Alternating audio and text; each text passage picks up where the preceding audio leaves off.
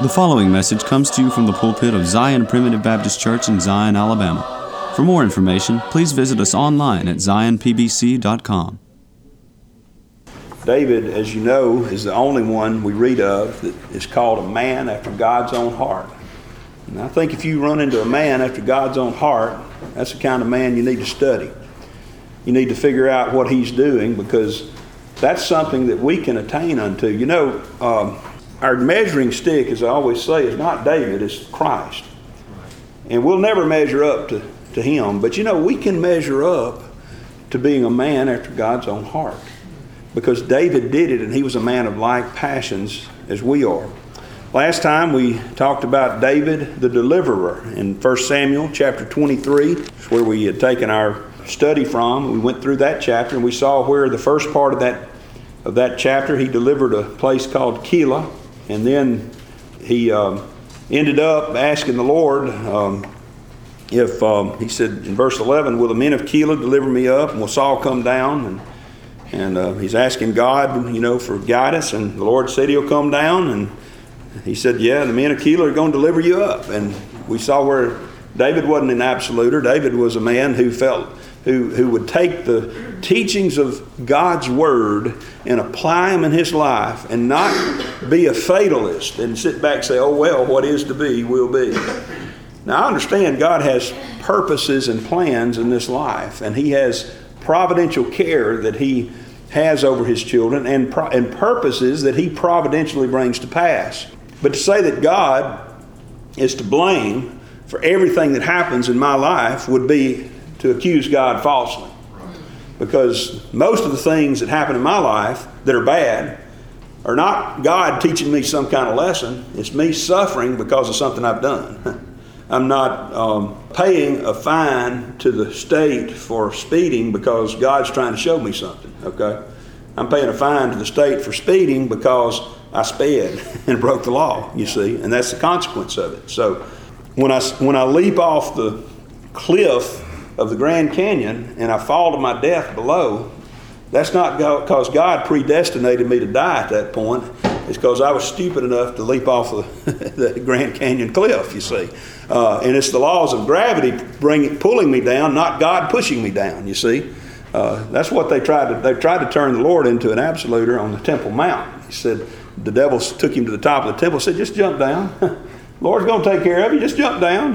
Lord said he's not going to let your foot be dashed on a stone. And so if the Lord had been an absoluter himself, he'd have said, okay, sure, I'll do it. But instead he said, you're not to tempt the Lord thy God. You're not to tempt him. And that's what we do sometimes. I do that sometimes. And often in the world, we try to blame God for things. But here's what David did. He didn't say, okay, well, I'll just sit here like Eli did, sit on his haunches and wait for the judgment to come. He said, okay, I'm going to do something about it. And he went out and he did. And he delivered himself and his men. He went from Keilah to the wilderness of Ziph. And we read about that in verses 7 through 18. And then in verses 19 through 28, which is where we want to pick up this morning, we see that David is continuing to deliver himself and his men.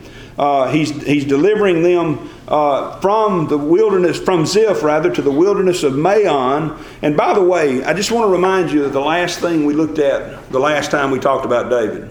And it was the fact that God providentially, I believe, provided him an opportunity to see his best friend one last time.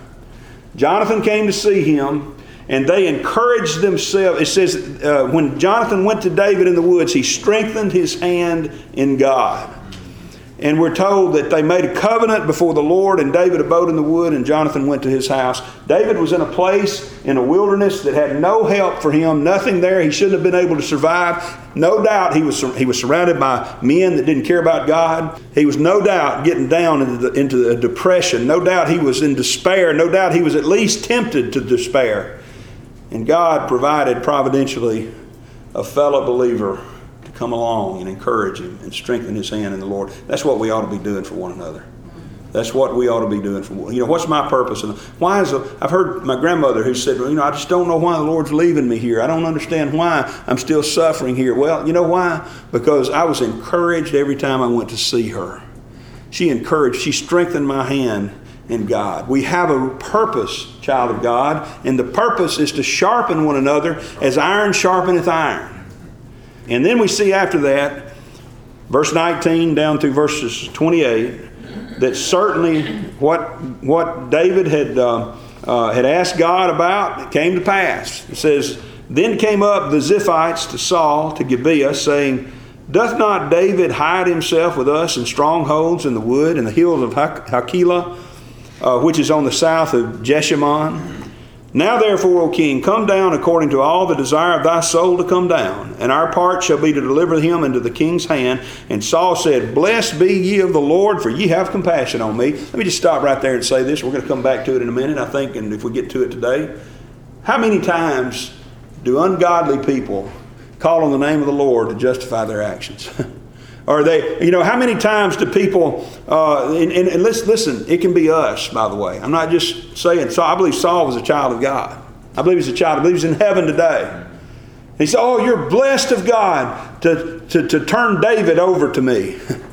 Making him feel better, trying to sprinkle a little word of God on whatever it is he's doing, when the truth is, in his heart was not right with God.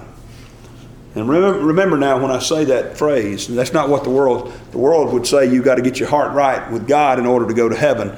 I'm talking about you and I, child of God, who are going to heaven. We need to have our hearts right with God. Saul said, Blessed be ye of the Lord, for you've had compassion on me. Go, I pray you, prepare ye yet, and know and see his place where his haunt is, and who has seen him there, for it is told me that he dealeth very subtly.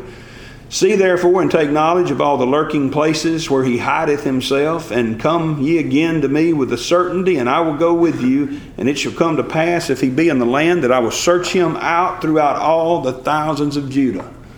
Did you notice the subtlety of Saul here?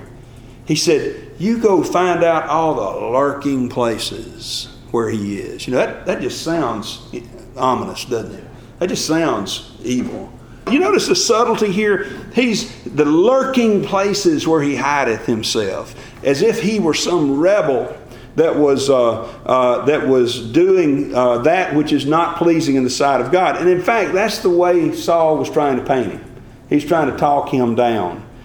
And then he says, I will search him out throughout all the thousands of Judah.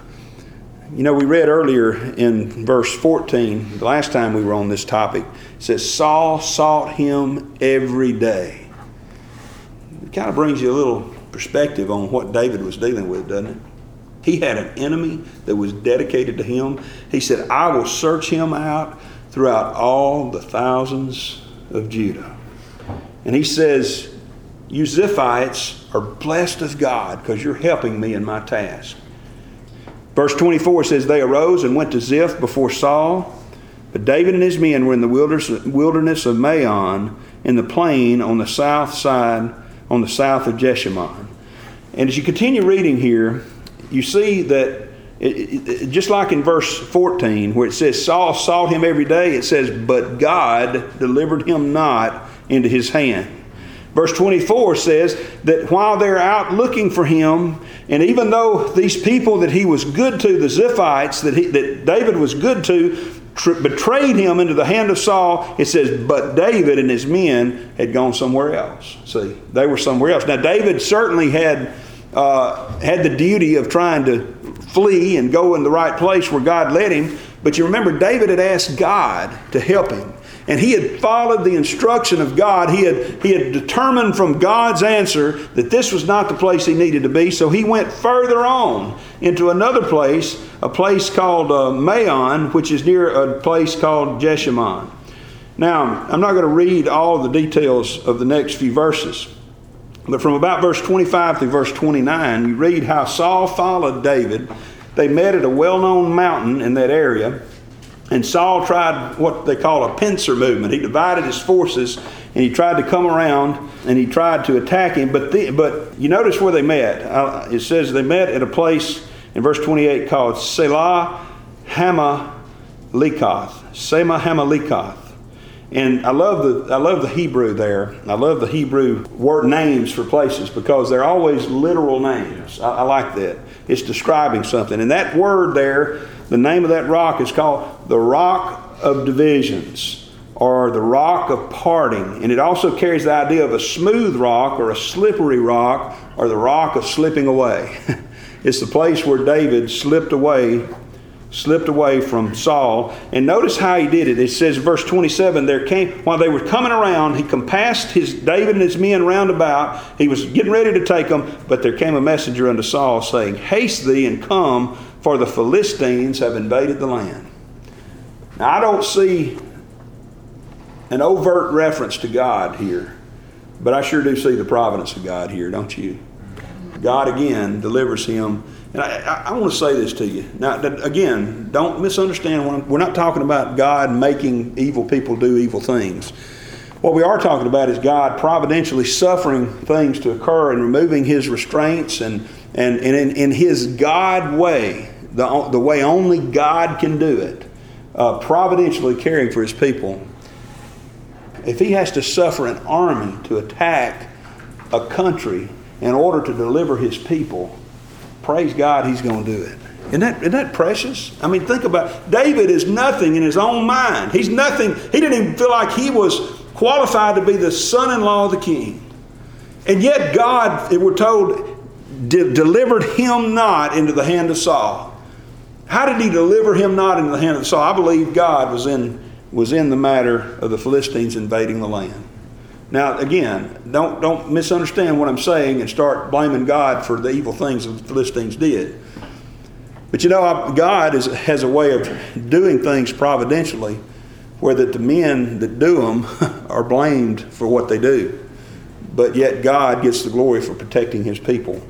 And that's what I believe he did here. And verse 29, David then went up from thence and dwelt in strongholds in En-Gedi. This is a place in En-Gedi that's next to the Dead Sea. It's a place of safety. It's a place with ample water supply. He's gone from a wilderness where it's hard to understand those that have visited that area over there in the wilderness of Ziph and the wilderness of Maon. How in the world can anybody alone, much less an army of 600 men, survive? He's gone from there. God has delivered him into a place called En-Gedi where there's plenty of water, where there's plenty of safety, near the Dead Sea, a place where he can be protected. Okay? Turn with me over to Psalm 54. The other thing I love about David is that we don't have to wonder what's going through his mind in times like this. Notice in Psalm 54 that the caption to Psalm 54 says, To the chief musician on Neginoth, Maskil, a psalm of David, when the Ziphims came and said to Saul, Doth not David hide himself with us? So now we see a psalm of David that was written in this very day, in this very time. So what is David thinking right now? As he is facing this problem, he says in verse 1, Save me, O God, by thy name, and judge me by thy strength. David recognizes he has no strength. He has no name. He's accused of lurking in places. He's accused of being a rebel. But he says, Save me, O God, by thy name, and judge me by thy strength. You know, there are times when people have tried to tear my name down. I'm sure they've done it to you. If they haven't, they will one day. If no other reason, you tell them you're a Primitive Baptist, and they say, What? Primitive Baptist? They'll try to tear that name down. But you know what our prayer ought to be? Save me, O God, by thy name. Amen. All I care about is being called by the name of God. Now, a good name is rather to be desired than great riches. I understand that. Our reputation is important. But what I'm talking about is when those people that are wicked people are out there trying to tear your name down for no good reason, not for anything you've done wrong, but because they're enemies of the kingdom of God. Yeah. In those days we can cry out as David, Save me, O God, by thy name, and judge me by thy strength, because I have none. This morning, as I was sharing with you about the things that I've been thinking about and how important it is for a preacher to rely upon the strength of God, is because the preacher is an earthen vessel. And the only way that a preacher can preach is if that treasure is in there. Yeah. But it's still in an earthen vessel, that the excellency may be of God, you see. When we're delivered, when Zion Primitive Baptist Church revives, certainly the efforts of men, the prayers of men have been put into it, but it's the blessing and the strength of God that makes the difference. That's why we're here this morning. It's not because Aunt Lorene, who is precious and dear, and I'd say this if she were here, wonderful, faithful, dear saint of God that tried to hold this together, but we're not here because of her. We're not here because of me or you or anybody that's joined this church. We're here because God has strength that we don't have. Amen. You see, save me, O God, by thy name, and judge me by thy strength. Hear my prayer, O God. Give ear to the words of my mouth. You know, David's had the experience of being in the cave. We've already talked about that, Psalm 142. He prayed that prayer from a cave, and as I remember that the quote from Charles Spurgeon went like this, that if he had prayed in the palace what he prayed in the prayer he prayed in the cave, he'd have probably never left the palace. But he finally got down to the point where he poured out his complaint before God. For strangers are risen up against me, and oppressors seek after my soul. They have not set God before them, Selah. You know, that's my experience, and I believe it's your experience. Because in the world, there are those that are strange. Now, this is not talking about the strangers and pilgrims in a strange land that we are. That's not what it's talking about here. Although the stranger and the oppressor that he's talking about was one of his own people. It was Saul. It was Saul. That's one reason we cannot consign to hell those that oppose us in the world. There's many people out there that oppose me, and they don't act like children of God, and they don't look like children of God, and they're not doing what children of God ought to do. But grace is amazing, and it's greater than anything else that's out there. See, this stranger here was a child of God, and these Ziphims were part of God's people. And they're risen up against me. And the reason, though, that they are strangers and oppressors is that they have not set God before them. And then he says this, behold, God is mine helper. The Lord is with them that uphold my soul.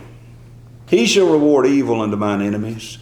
Cut them off in thy truth. You see, David knew where his help lay. He knew where his strength was.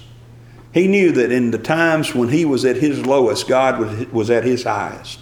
In the times when we're at our weakest, God is at his strongest, as if God had any degrees of strength.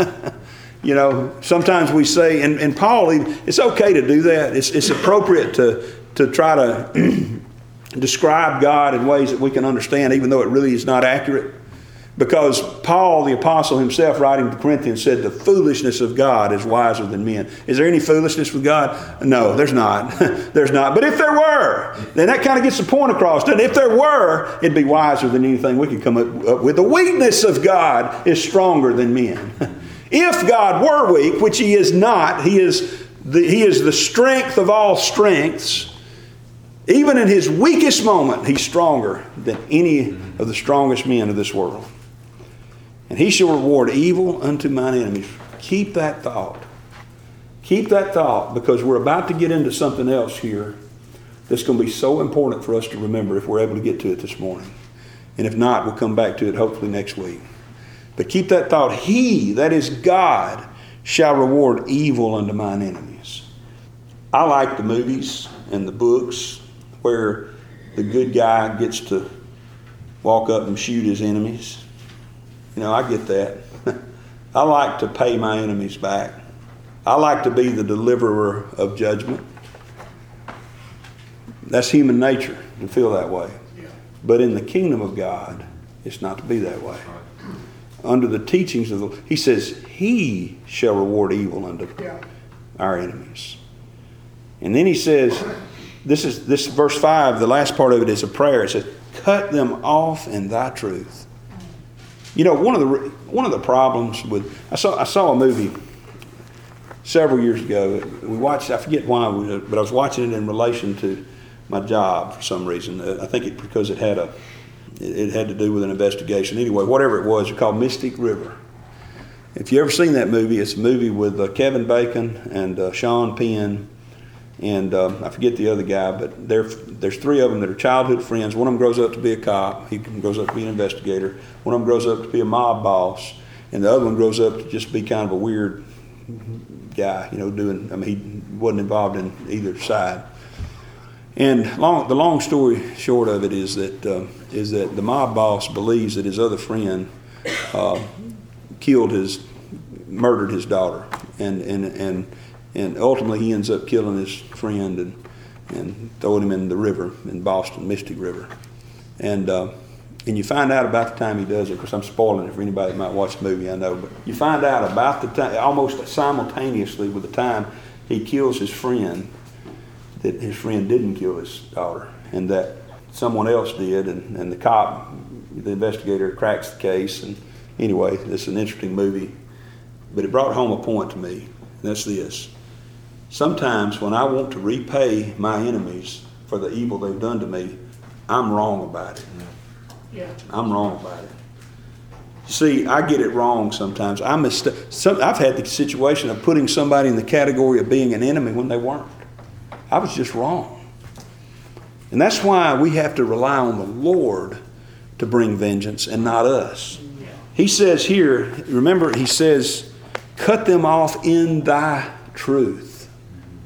See, God gets it right every single time. And I don't. He says, cut them off in thy truth. And then he says, I will freely sacrifice unto thee. I will praise thy name, O Lord, for it is good. For he hath delivered me out of all trouble, and mine eye hath seen his desire upon mine enemies. Now, when he wrote this, he wasn't delivered yet.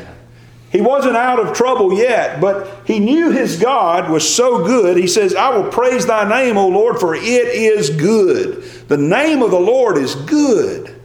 And he says, he hath delivered me out of all trouble. You know, the truth is, to that point, God had delivered him out of all of his troubles. Romans chapter 5 says, tribulation worketh patience, and patience experience, and experience hope, and hope maketh not ashamed. You know what he's talking about there? He's saying, when we endure tribulation, and we endure it with patience, we get the experience of God having delivered us out of that tribulation.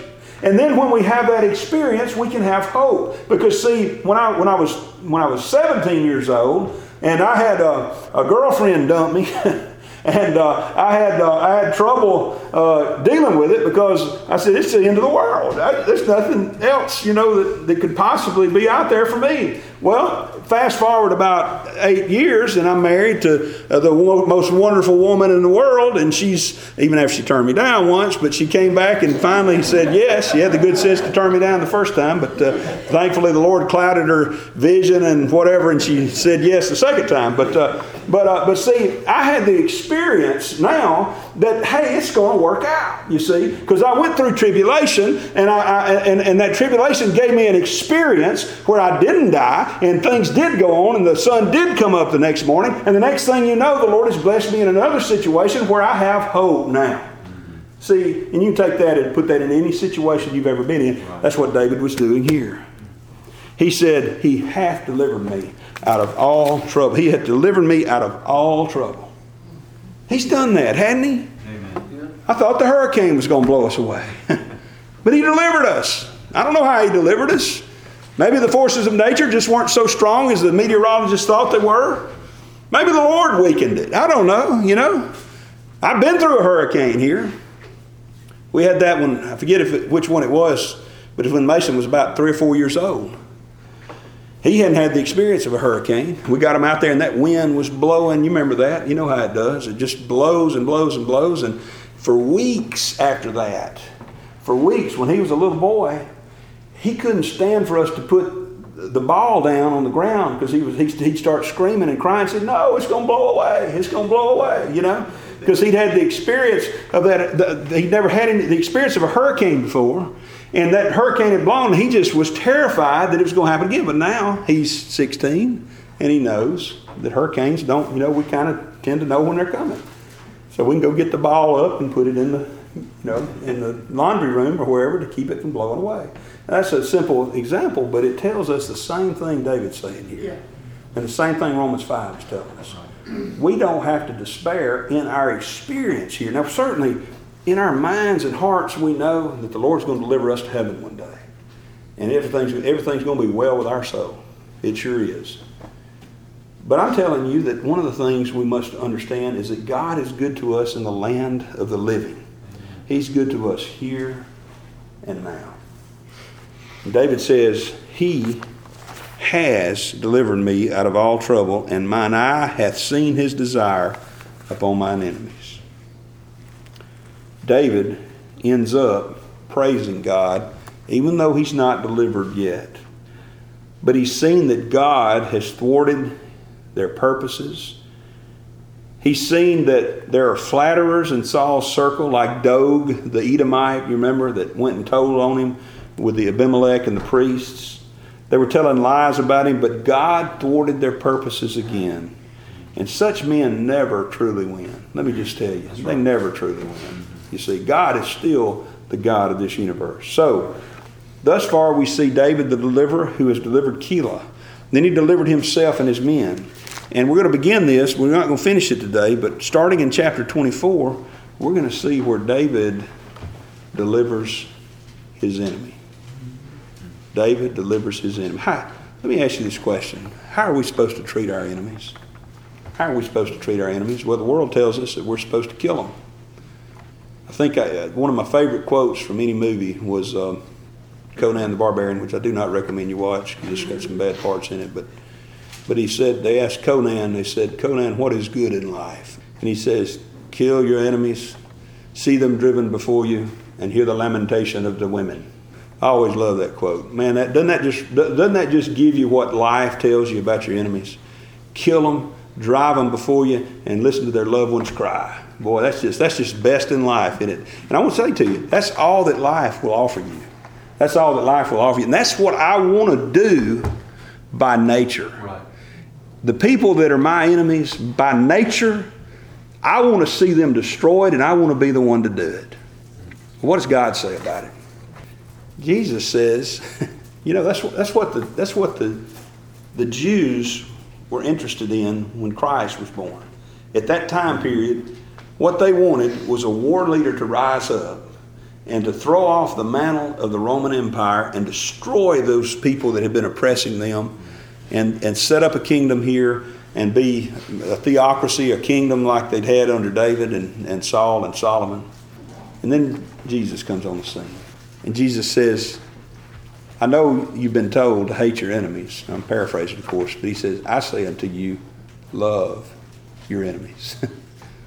Love your enemies. Do good unto them that despitefully use you. Now, by the way, that little phrase, those two little verses there are an explanation of one another. He says, love your enemies. And the first thought that I have in my mind is, how can I love my enemy? I don't feel good toward him. I don't like my enemies. I don't have a heart that's beating for my enemy. Not in a good way, at least. But he goes on to say, do good to them that despitefully use you. Now that's kind of explaining or clarifying what he's talking about. Because remember what we've always said, love is not a feeling. Yeah, there's got to be some feeling there. I understand that, But love is not itself a feeling. It's an action. And it's how we treat one another. Because I promise you, you married people out there and you that are looking to get married one day, I promise you there will come a time in your marriage when you'll feel like, I just don't feel love today. I don't feel love toward my spouse this morning or this evening or whatever.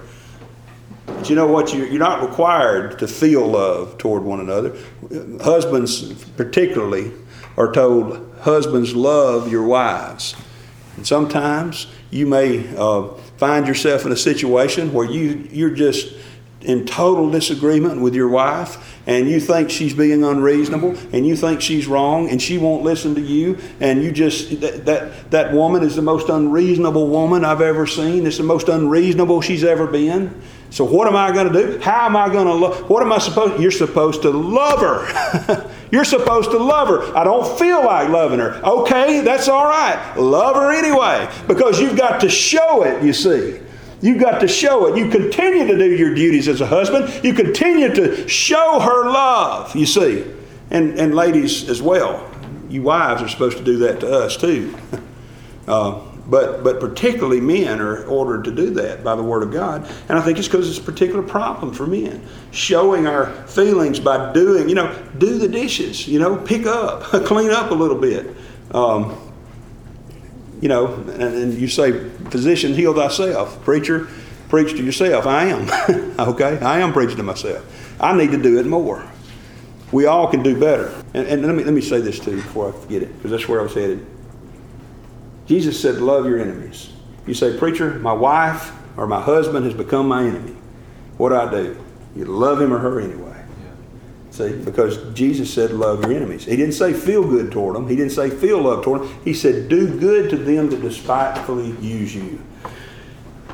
David has come to a place in En-Gedi where he's about to encounter his biggest enemy to this point in his life. We're going to see, and we begin reading, let's just read verses 1 through 4 as our time is about gone, but we'll come back to this next time. It came to pass, when Saul was returned from following the Philistines, that it was told him, saying, behold, David is in the wilderness of En-Gedi. And then Saul took 3,000 chosen men out of all Israel, and went to seek David and his men upon the rocks of the wild goats. And he came to the sheepcotes by the way, where was a cave. And Saul went in to cover his feet, and David and his men remained in the sides of the cave. Now, we have an interesting situation, do we not? We have a situation here, and I want to talk to you about the temptation David had right here. We have a situation right here where David has been praying, Lord, I want you to vindicate me. You remember what we read in there? You've delivered me out of all your trouble. He says in back in Psalms 84, and I want to turn over there to get it just right. He said, cut them off in thy truth. In verse 5, he says, he shall reward evil unto mine enemies, cut them off in thy truth. God, he has prayed to God, God, I want you to deliver me. I need you to deliver me. I'm praying that you will vindicate me. And here we find a situation where David and all his men are hiding in a very large cave. And Saul comes into that cave, we're told, he says, to cover his feet. Now, without getting into details, just understand that this was Saul going in to take care of the call of nature, okay? He was going into this cave. He left his men. He left them outside, and he goes into this cave. Now, can you imagine this? He comes into this cave where all of David and his men are.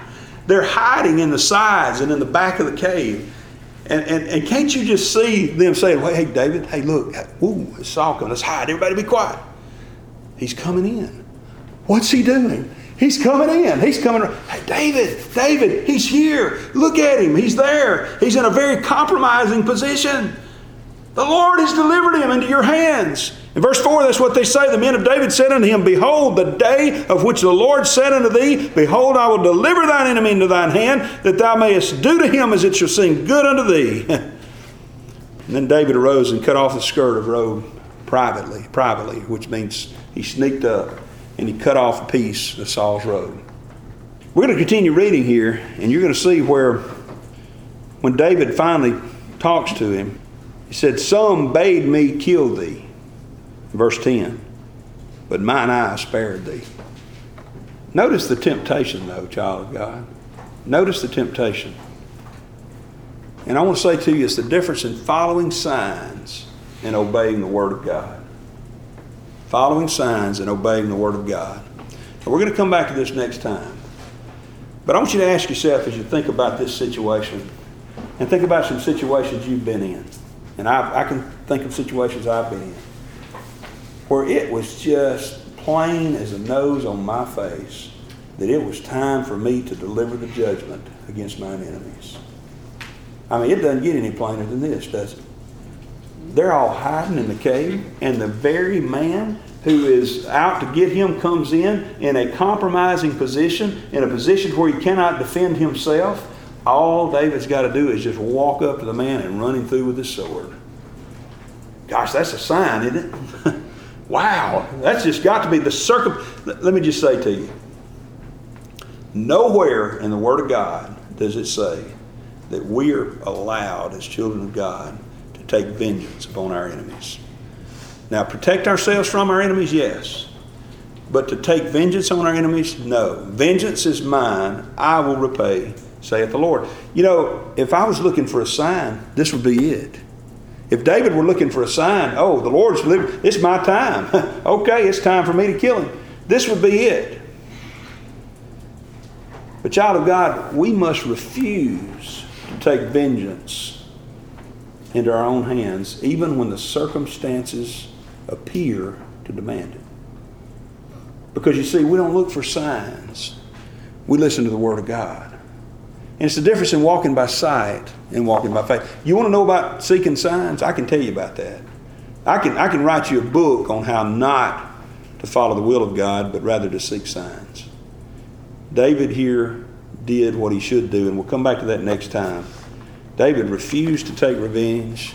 He refused to listen to the counselors, and instead he followed the Word of God. And you know what he ultimately did? He delivered Saul. He delivered his own enemy. He delivered the people that were with him. He delivered him and himself and his men, and then he delivered Saul. And we'll come back to that next time and see what a glorious thing it is to do what God says do and not to take things into our own hands. We thank you for listening to today's message. For more information, please visit us online at zionpbc.com.